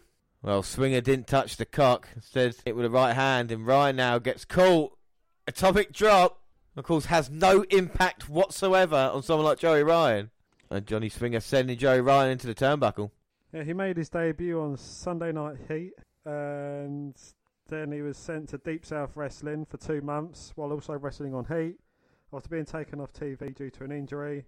He worked 2 more Heat matches for WWE in February 2006, losing competitively to Chavo and Kane, and then he was released. Oh. And then he faced Ron Simmons on Heat Damn. in 2007. How old is Johnny Swinger? How old do you think he is? 48. 44. Oh. Older. He was trained by Ron Hutchinson and Sweet Daddy Sicky. Wow. Well, now Johnny Swinger just choking Joey Ryan at this moment in time. But Joey Ryan, a bit like Aleister Black, in a way, because the more they take punishment during a match, and then they're going to come back towards the end, would be fair to say, Dan? Do you think they've ever been compared? I can honestly say that Aleister Black and Joey Ryan have probably never been mentioned in the same sentence, apart from to say they are both wrestlers. Yeah, well, you know, I've noticed similarities between the two. What? They're very lone wolf types on their own, you know. I've never heard Ali B saying "touch my dick." Well, but the Black Mass kick is that most dangerous move, isn't it? And like Joey Ryan's cock is so dangerous, so they've both got lethal weapons they can use. There's no doubt about that. Okay. And now Joey Ryan's trying to fight back from Johnny Swinger. And I've got to say, I've been impressed by Johnny Swinger. I never thought I'd say it. He brings a nitro feel to Impact, which I appreciate. Indeed, yes. And Joey Ryan has got himself a swinger. Joey Ryan. Well, Joey's a hard-working man, but he's in a bit of trouble now. He's hard-working and works hard. And Johnny Swinger now. He's looking to headbutt the world's hardest dong. What did he do ends that up for? Coming off second best. Why did he do that? Well, he thought he could try and cheat the system, but this is Joey Ryan's big comeback. Come on, Joey. And the speed is definitely quickened, but Swinger managed to kick. Oh, but Joey Ryan responds with a drop kick. And what a beautiful drop kick that is. And now Joey Ryan building momentum of fans. 100% behind him. On a sidestep from Swinger. Looks for the roll-up. Gets his feet on the bottom rope. The referee catches him and refuses to continue counting. You cheat. Is that referee actually old enough? To hold he looks like Neil from In-Betweeners. So we've got Jay. We've got... No, not Will. He looks like Neil. Sorry. Oh, wait a minute. There's no in-between this. Johnny Swinger has got hold of Joey Ryan. And the strength of the penis. He's flexing up. Penis pecs. Oh! And Swinger grabs the referee, takes him along for the ride. Joey into the cover, but the referee is still traumatised. My God. And I've seen the penis taken out many men. But there's 2 here tonight. It will never be the same again. And Johnny Swinger going low. And Joey Ryan, I don't even think he felt it. He's got a green lollipop this time. Into the mouth of Swinger. Huge super kick. 1, 2, 3. Sweet Tooth Music gets the job done. I like that name for it. Joey Ryan wins, Dan. He's one of our favourites. We love him. What are your thoughts on that? Again, it wasn't so much a wrestling match. It was more of an exhibition match. Is that fair to say? Yeah, I think that's fair. But again, it did tell an incredible story. And those are the changes, I think, that are welcomed on the WNR podcast, where on a live show, we can watch Joey Ryan. Indeed, yes. And, it is a huge contrast from the Sami Callahan, Tessa Blanchard story when all Tessa wanted was the title. All Joey Ryan wanted was for Johnny Swinger to touch his cock. Without a shadow of a doubt, and he did. Speaking of Tessa, over the past 8 months she has feuded with OVE. She knew who Sami was, but he didn't know who she was. Without Sami's boys to back him up, she came out as champ. Tessa doubts the war is over. Sami's probably planning retaliation. Well, Tessa's goal is to set goals not accomplished by females before. She will be the hunted as the face of the company, and Tessa believes none of this happened by accident. It was always supposed to happen this way. It feels good. It feels right. Well, Sami flashed on a screen behind him. It's a full-blown state of emergency when he came to Impact. He pumped his dead body. Tessa might be the champ you want, but he's the champ everybody needs. Tessa said she would fight him anytime, anywhere. Sami's camera panned back to show him in the control room. Tessa walked briskly in high heels to find him, but Sami wasn't there. He flashed on another screen. Sami won't make it that easy. He will decide the time and the place. Tessa will never see it coming. So that is Impact Wrestling. What are your thoughts on Impact, Dan? And would you go and watch it again? It is something very different. It's something that no other promotion. And on that basis, yeah, it is definitely worth a watch. I think with shadow of a doubt, Impact Wrestling is definitely saying, and you can catch it if in the UK on your Skybox as well. It's available there, and of course in America, and of course you download Impact Plus, which is I think £7 a month, and you can get the latest episode of Impact. Unlike the network, the latest episodes of Impact go straight up on Impact Plus as well. And the pay-per-views, obviously you have to pay for a little more because you won't want to get it in nefarious means. I would definitely never do that, and I'm sure Dan wouldn't. But it was fun watching Impact. But let's get back to tonight. And of course, it is Wales Collide NXT versus NXT UK. And let's just run through the card. We're going to change it up a little bit because we're going to add a mass debate. Dan, can you explain mass debates to all the people maybe listening for the first time? We pull it out. No, sorry, my bad. No, a mass debate, simply we get 2 subjects, we choose one each, and we try and kind of prove why our side is the dominant side of the mass debate. Yeah, exactly. So we're going to try and do that as we run through the card. Like I said, the WWE Network's pre-show starts in around 15 minutes on the network. But rather than watching TakeOver Blackpool that we brought you a couple of weeks ago, why don't you listen to the WNR podcast? So we start with a pre-show match, me Ian versus Kay Lee Ray. Dan, what are you excited for this one?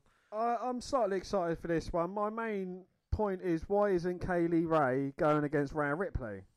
I mean, everyone else is kind of like, you've got all the champions of Undisputed Era going against the champions in Imperium, or the champion in Imperium. I think that would kind of make, it's the so-called best of each brand, which, kind of Kay Lee Ray, does that kind of push her out of the way, do they see Toni Storm as better than her? Oh, I guess she's lucky to be on the card, to be fair. You know what I mean? Even if it is just a show. But it's weird they've not done champion v champion. But if they had done that, would it be too similar to Survivor Series, like we said, when it was the way it was? So be interesting to see kind of what they do. I mean, expecting a pretty easy victory for KD Ray, but it would be surprised to see what they do. Up next is the NXT Cruiserweight Championship Fatal 4-Way match. You've got Angel Garza versus Isaiah Swerve Scott versus Jordan Devlin versus Travis Banks. I would love to see Travis Banks getting a victory here. I think he would be absolutely brilliant as Cruiserweight Champion. I don't know about your thoughts. He is a workhorse of the division, and we've seen in NXT UK. Maybe doesn't get enough credit for everything he does, but it definitely deserves it. Again, I think Jordan Devlin is a dark horse in this match as well, because when you look at what he can do, you know, featured at TakeOver against people like Tyler Bate or Finn Balor, he's always been in a certain spot. Is there much left for him to do in NXT UK apart from winning the championship? If he's not going to do that, you know, maybe Cruiserweight title can help him get to NXT in America, you know? Absolutely, but then what will be waiting for him in NXT in America? Kind of like in a couple of months' time, a feud with Finn Balor. And I think that's kind of where he'll peak. I don't know if he will reach the top plateaus of NXT as in being the champion. Maybe a short run with the North American Championship, perhaps. But, you know, you can't really see him any higher than that, teaming up with Finn Balor for the Tag Team Championships. But, I mean, the interesting thing about Jordan Devlin is that, you know, if you want to know how good Jordan Devlin is, just ask him. You know, he certainly believes in himself. So there's no doubt in his mind that he is the favourite going into this one. Even when he gives interviews, and we caught up with NXT UK, you know, this is the kind of attitude that he keeps. Are you kind of thinking, why isn't the man of the hour, what's his name? Leo Rush not in it? It's interesting to think why he's not in it. You know, why have they gone Swerve Scott? Is it something because they wanted Leo Rush to just be happy for a little while, or did they, you know, kind of change it up as well? I think it would be interesting to see what happens if Garza is just a straight retain in this match. Then you'll probably see a match versus Leo Rush down the line. Is it takeover worthy? Would be a question. Is the Cruiserweight title enough to get on the takeover card? I think it is. Yeah. It's you know, it is a valid title. I know it's kind of excuse me. I know it's kind of like the lowest title recognition in the brand, but it's still, I think, you know, it needs a kickstart, and I don't know if Angel Garza's kind of bringing that. No. Well, one man who certainly believes he would bring that is Jordan Devlin. Like I said on NXT UK, they had a few words with him. Jordan Devlin, congratulations on successfully qualifying for the Cruiserweight match at Worlds Collide, but you didn't have it all your own way against Ligero. Do you think that performance is going to be enough to take home the title? Ramsey, first things first, what are you doing back here? How did you sneak back in? I thought we were ready. I thought we had that fine little thing Alicia over here now. Okay, no matter. Here's your headline for tonight. Jordan Devlin wraps up the saddest best-of-5 series of all time. 3-0 against Ligero, hopefully for the last time. What's next? On to Houston, Texas, Worlds Collide, and I'm bringing the Cruiserweight title to NXT UK. Why? Because I'm the ace.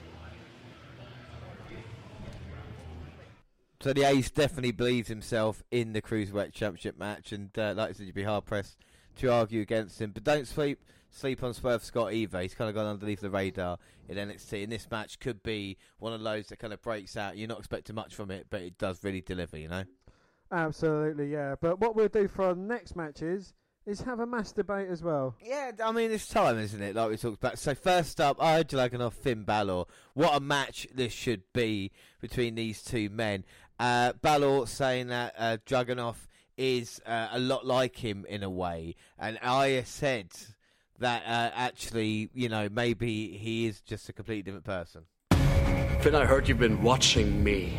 You said all those things about me, and I think you're right. But the one thing you've missed is that I'm driven. I'm driven to beat you. I will throw 1,000 strikes that you will feel like the sky is crashing down and the worlds collide. When I beat you, everyone will believe that Ilya Dragunov is not Finn Balor. I'm Unbesiegbar. I'm invincible. I will not miss. So he's a man who is just so intense as well. So who do you want? Well, actually, I'm going to go Aya Dragunov is over Finn Balor. I'm not going to give you a choice in this one. Okay. So why is Finn Balor better than Aya Dragunov at this point in time? Well, Finn Balor has done everything he needs to do. You know, he was the first ever Universal Champion. Unfortunately, had to hand it back over. He has been an NXT champion in very aggressive fashion as well. You know, he was quite a dominant champion. His Demon King side that we haven't even seen for a while. You know, that is another wild card that he throws into the mix. He's someone that's had to been sent down to NXT to kind of liven up the brand, to kind of get more eyes to it, to bring more personality to it. Hence why Finn Balor is the man, the myth, the legend. But you said he's done it all. We've seen it all from Finn Balor. He's been Universal Champion, didn't work out. Been at the Continental Champion. He's had to go back down to NXT where he's already been champion. We've seen a demon character. With Aya Dragunov, you've got so much potential there, untapped. Just look at a guy who came in, everybody thought, oh, we're not sure who he is. Maybe just a rip-off of Volta, or whatever that was. And he was one of the most dominant kind of forces he's been in NXT. The storyline behind him, like I said, he's going to have to go through two factions, maybe. He's going to have to go through Gallus and Imperium to finally get to Volta. And what a journey that will be on NXT UK this year, you know? Well, that's if he can successfully get past Finn Balor. Or win or lose against Finn Balor. It doesn't matter. Like I said, Finn Balor is a veteran at this point. Dragunov is just starting off. There is so much excitement. And once he conquers NXT UK, moves to NXT, and we start seeing him feud with people like, you know, Pete Dunne or Matt Riddle. I mean, it'll be fantastic, won't it, you know? So it'll be interesting to see. Whereas Balor, been there, done that. Dragunov is a star for today. If I had to pick in a roster, or what match I wanted to see, would it be Aya Dragunov versus someone, or Balor versus someone, it would be Dragunov. Well, you automatically lose this debate just by bringing up the name Matt Riddle. You forfeited it by... If you have to use Matt Riddle in an argument, the man who was voted the WNR's biggest twat of the year, you lose, James. I need to say no more on Finn Balor. No, okay, I might lose, but you agree on my points, though, wouldn't you? I agree on your points, but you still lose the debate. Right, I mean, you was winning it up until the point you said the words, Matt Riddle. But what a fantastic match this should be. These two guys should give each other everything. Like I said, the styles might be slightly different, but there's no doubt this match should be stealing the show, you know? Absolutely, yeah. It is, you know, Finn Balor, whether I like him or you hate him, he is a great talent, and he is someone that works in the ring, and that is a workhorse. You know, he proved it in a very good match where he overcome Jordan Devlin, you know, and proved that Devlin is just a Finn Balor rip-off wannabe. Aya Dragunov, you know, he's still fresh. You know, he's still a loss. Wouldn't hamper him. Yeah, I think that'll be fair to say, and I think that's probably the way it's going to go here tonight. On WWE Backstage, Becky Lynch was on there, and she was kind of talking about the Women's Championship and what's next. She said maybe what's best for them to drop the Women's and just have it as an equal competitor. Well, weirdly enough, on NXT the next night, they made an announcement that now the NXT Women's Championship will be just known as the NXT Championship. Does that make such a big difference, Dan? Now that it's just called the NXT Championship, will people get confused, or does it make sense? Is it slightly confusing, but in the right way? I mean, you know, you see that Rhea Ripley's going for the NXT Championship, so you think, oh, is it? But, you know, obviously it's the Women's Championship. You know, you're obviously going to know that it's a women's match. So regardless of whether they've got the championship or whether they call it a title, a strap or a belt, you know, it's still going to be the women's championship. I think there's a couple of things to this. I think first off, it's a little bit of a defence from the Tessa Blanchard win, because obviously she became world champion. I think WWE wanted to say something about this. I think secondly in NXT, if you look at the Women's Championship as a secondary title, I think you're wrong anyway. I think the way the WNR have always done it as well is the NXT Women's Championship is as important and sometimes more important than the NXT title. And I think it's the same thing with women's. I don't think it's the same as the Intercontinental Championship. Title in its own right. If you want to call it the NXT Championship, I've got no problems in that as well. But again, I don't think we will ever see in WWE a woman winning a men's championship again. And And if that's, I might be wrong about that, but I can't see. I think intergender wrestling is something that they don't want to do. I think this is a reaction to it, but is it the right reaction? I think it is, because then people will go, well, they're both the NXT title. They both mean the same thing. So maybe just a normal fan, it will work, Okay, well, that is a very valid point. So should we get on to the match that you're kind of deflecting away from? Well, no, I'm just saying, from that, we talk about women's wrestling. Of course, we've seen it tonight. We've seen history tonight. So it's something that we looked at. No, it's not history, it's herstory. Well, we've always been big proponents of women's wrestling as treating it as equal as well, especially with the kind of the Mae Young Classic and everything that we followed. To kind of go to, now everybody's kind of jumping on the bandwagon to say, well, wait a minute, this is kind of how it's been for us for the past 5 years or so. Anyway, like you say, NXT Championship on the line. It is Toni Storm versus Rhea Ripley, and Toni Storm had a few words after NXT Blackpool 2. Toni Storm, you were moments away from becoming the NXT UK Women's Champion here tonight. Kaylee Ray took advantage of the triple threat match. She capitalized on your offense and pinned Piper Niven. How are you feeling? How are you supposed to feel when someone robs you like that? And not just of anything. Just everything that means everything to you. Everything you think about, everything you live for. And they just rob you like that. I understand rules. Rules are meant to be broken. I get it. I know that more than anybody, but not when it comes to me. Not when it comes to me. And by this happening, this isn't good news for anybody. Well, in 2 weeks' time at Worlds Collide, you have an opportunity at the NXT Women's Championship when you face Rhea Ripley. With tonight behind you, how do you shift your focus towards Rhea Ripley? This only makes things a hell of a lot worse for Rhea. My headspace is even worse than what it was before. I was just robbed. So now I'm going to rob Rhea. I think she's a bit whiny in that, to be fair. I don't want to... I like Toni Storm, I think that is just the Australian accent, because it always sounds whiny. No disrespect to any Australians. I can't believe I lost. And I'm sure we all sound like, let's have a cup of tea. Oh, a cup of tea. Good morning, good afternoon. Hello, sir. All right, so Toni Storm, Rhea Ripley. I'll go for... No, you chose last time. All right, call in. Rhea Ripley. You're going to go Rhea... Oh, you fucking... All right, I'll go... I see you had a massive list written out on why I did have Rhea Ripley. Can I borrow that list? Yeah, of course you can. Oh, damn it. No, so we start with Toni Storm. And, wow, I tell you something... Talk about upside, talk about potential like we did with Dragunov. Toni Storm's got it in abundance. Already in her young career, Mae Young Classic winner and NXT Women's Champion in the UK. Sorry, NXT what? NXT Champion in NXT looking to go towards, which she will accomplish. Toni Storm will be NXT Champion, won't she, in NXT? Maybe. Possibly. Maybe. So, the thing is, and then she'll go to the main roster, she'll have success, because she's what Vince McMahon likes as well, with a blonde-haired wrestler. She is super talented. She's had great matches throughout her WWE run. She's worked hard for it around the world, and I think Storm's got definitely more upside. If you talk about potential, Storm marketing, you can see her on cups, you can see her on posters, you can see her in little toys, little figures to play with. You can see a lot of stuff like that.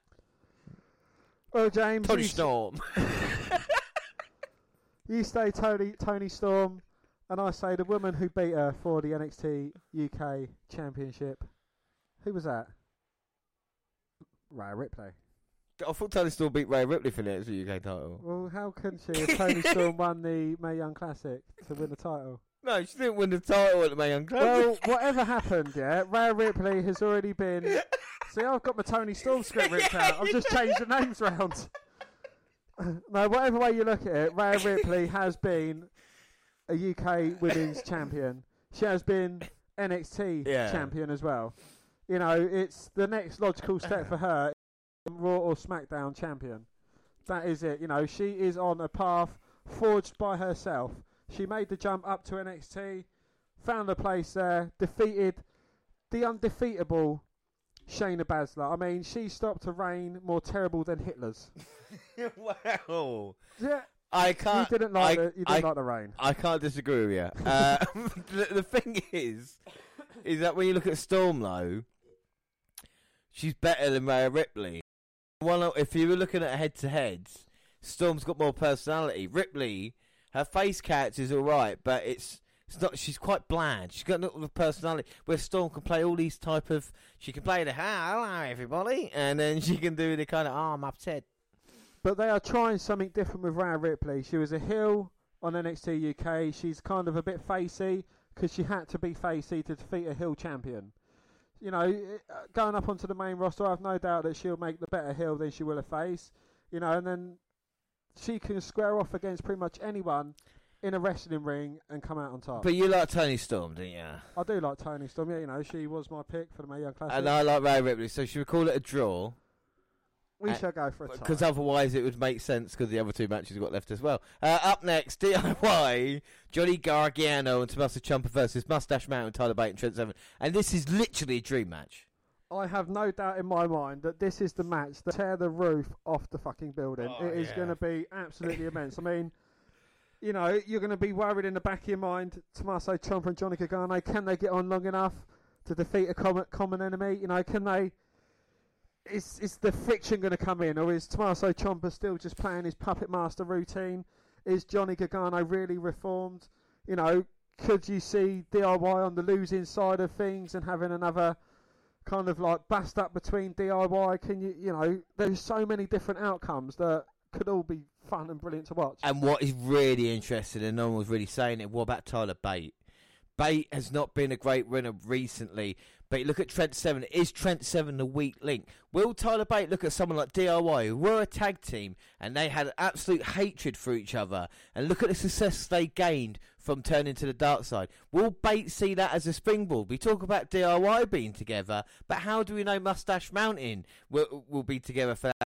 We know Tyler Bate and Trent Seven, but will Trent Seven think he is the kind of the weak link? And has he got a point to prove tonight? Will Bate finally have enough? The same thing with Gargano and Ciampa. Can they coexist? And the two teams together, you know what I mean? There's so much story from that. So could we see Tyler Bate and Tommaso Ciampa teaming up against Trent Seven and Johnny Gargano down in the future? Do you know what I mean? That's and there's a possibility of that, which makes it great storytelling in a way. It is, you know, and this is why, again, no doubt in my mind that this match will be the match of the night. Yeah. All right, so now it's my choice to pick DIY or Mustache Mountain. I need a victory, so I'm going to go DIY. So you tell me why Mustache Mountain are better.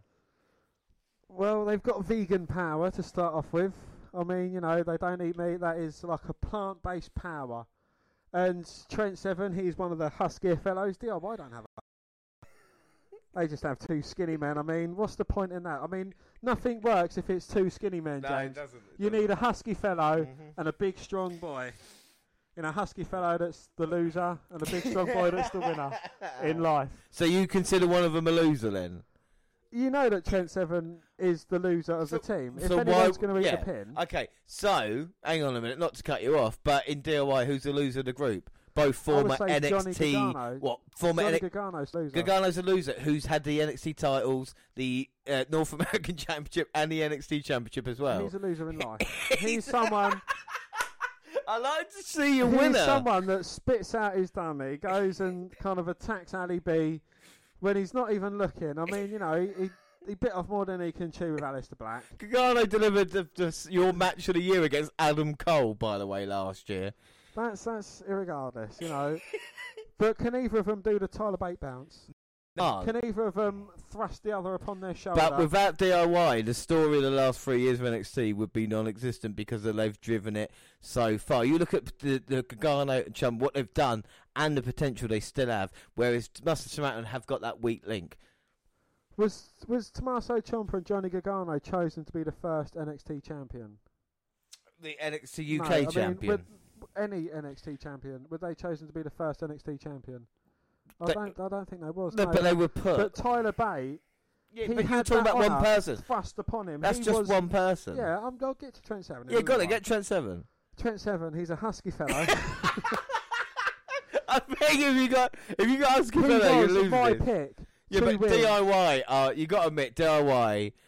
If it was Tyler Bate and Pete Dunne, different argument. It's not. It's Trent Seven. You've always said with Trent Seven. It's Johnny Gargano to Muscle Jumper. As a team, DIY beat Mustache Mountain. You got it. But as a team, there is more connection between Mustache Mountain than there is between DIY because of all the friction, because of all the hate.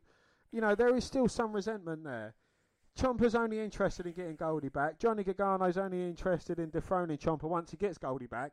That is both what their mindset is. And so Tyler Bate, he hasn't got anything else on his mind but getting the victory tonight. And, nor has Trent for Seven. how long? For how long Mustache Mountain before that happens? You can't say they're not out. They are friends before partners. Their friendship comes over what their mustache. Come on! After spending 5 years with someone, you'd be fucking sick of them using that. I know how you can see that, but you know, for the sake of the podcast, we will stick together. Yeah, what do you mean podcast? You know, we I'm hate sorry each about... other. All right. But for the podcast, we will stick together. Don't tell them that. Just like I am the Tyler Bate to your Trent Seven. You know, we will stick together for the sake of this. I feel Whereas DIY. Jared and Dwayne are DIY, and they've just gone off in a different direction. Oh yeah. No, DIY are better than Mustache Mountain. You got to admit. They're not. They are. They've accomplished more. Yeah. Give me the point. Otherwise, we can't go on. You can have 8 points. There you go. So we are equal heading into the main event. You see how easy this is for us to do. So last match, 8-man tag team match. The Undisputed Era NXT champion Adam Cole, baby. The t-shirt I'm wearing. NXT tag champions Kyle O'Reilly and Bobby Fish. And Roderick Strong versus... Roderick Strong versus Imperium, NXT UK champion Volta, Alexander Wolf, Fabian Eichner and Martel Barthel. Are you looking forward to this match? This match is the best faction, the two best factions in the business going off against each other. You know, I think it is going to trump something that the Shield versus the Wyatt family could offer. Fuck off. Really? Wow, I'm surprised by that. This is, you know, it has got, the NXT is represented by, you know, the NXT champion, NXT tag team champions, which, you know, Adam Cole, despite me thinking he's a dick, I think he has had, you know, the best matches and he has had one of the best years in NXT for a long while. The tag team, you know, I find Kyle O'Reilly very, very entertaining. Bobby Fish, I just like saying his name, Bobby Fish. And Roderick Strong, you know, former North American champion. He's, you know, he's someone that was coming up short all the time until he took part in the Undisputed Era team, and you know, he's kind of flourished under them. You know, he's kind of reinvented himself, reinvigorated himself, and you know, that is strong. And I'm not even debating about any of it. No, you're not, are you? So you just go through. So you would pick Undisputed Era over Imperium then? Yes. Really? Because I think with Imperium, you kind of got Volta, whose chops are heard around the world every time he delivers. And also you've got, you know, Fabian Knight and Marcel Barthel. They're just, you talk about potential, talk about, you know, untapped gold there in this tag team that can be. Alexander Wolf, a veteran, of course, of it as well. I think Volta is better than, I mean, all the members. It's a toss-up between him and Adam Cole, I would say. I think when you look at who would you rather have as a tag team, the Undisputed Era is great, but I think a tag team, you know what I feel about tag teams, I think Imperium have it over Undisputed Era. So I think it'll be an interesting matchup. And then you go to Alexander Wolf versus Roderick Strong, and both men have a point to prove, but I think Wolf with sanity maybe has got the experience to go through there. Again, it will be a huge matchup, but I think the unity of the Undisputed Era trumps that of Imperium. I think, you know, with the confidence that must be going through, you know, despite losing his championship, even Roderick Strong, you know, the confidence going through Adam Cole, he feels invincible. And, you know, you kind of get that. It's kind of like an aura that's given off throughout the whole team. Of course, and he feels invincible. Volta is invincible. I mean, who has actually beaten him? Apart from that Survivor Series, whatever that was, that will never happen again. And tonight, I just can't see him being knocked over by the Undisputed Era. But he doesn't have to be, James. Wolf, Eichner or Barthel could all eat the pin. Wow. You know, and you've seen what devastation the last shot done to Walter. You know, you take out Wolf, he won't be much to take out. You know, he's a psycho, but once you've hit him with a few hard shots, he's down for a while. High-low on Eichner and Barthel, they're done. A few backbreakers on Walter, followed by the high-low, followed by the last shot. No man's getting up from that. Yeah, that's true, that's true. Well, you know, it's going to be... who's better? I might go for you then, if it's Undisputed Era. So I just stopped quickly, because we've just had the network on, and I suppose with the lights and where the commentary team is, it just looks so amateurish at this moment in time, as it's going to be me and Kaylee Ray, and of course we'll do predictions for this one on the main show, which will come out on Wednesday. We'll get on schedule in a bit. Let's just go back to the main event quickly. This should be an awesome match. I'm expecting it to go about 45 minutes long, though. It is going to be a long one, yes. That's what she said. That's what she. Yeah, I feel it is. You know, and I think maybe the Undisputed Era do beat out Imperium at the moment just because of more experience in the goals. I think you win the point of the mass debates. As for each way it could go, Lo, what are you expecting from tonight's show, and what are you expecting from Worlds Collide? I would like a surprise. You know, I would like someone, Keith Lee, to come in and say, look, why haven't I been thought of, and pounce someone, you know, as they're on their way to the ring and take their place in the match, or, you know, do something outlandish to try and put his stomp on things. You know, I would like to see a couple of very good matches. You know, the Ilya Dragunov match looks great. Rhea Ripley, Toni Storm, we know them two women can deliver. A Mustache Mountain, that again, it's a match that you could only dream of seeing. And the 8-man tag team match, I think it has been set up perfectly, you know, throughout the creation of Imperium to Undisputed Era kind of debuting way back when. Yeah. And, you know, just this coming together, it's like it's been made over a few years. Well, let's hope NXT UK can bring the fight here tonight. Let's not have an NXT clean sweep. You know, let's hope for that. Let's hope the show delivers, and it shows people maybe who weren't excited for it. It's something to definitely catch. There's talent involved that can make this work, you know, and, you know, it's on the network, like we say, it's $9.99 a month. And it's worthwhile to watch Worlds Collide and Royal Rumble, even if you just do the free trial. You know, that's completely up to you. And the thing is, with the WNR podcast, it's free anyway, so that's the beauty of it. And before we leave you, of course, just say thank you for everybody who listened. Of course, we'll be live tomorrow as well. Let's just run through the schedule, because like I said, we've got a lot of schedule, a lot of stuff coming up. And we start off with the WNR270, the Rumble event, which will be the 1st of February. That'll be next Sunday. And, of course, Worlds Collide event will be Wednesday.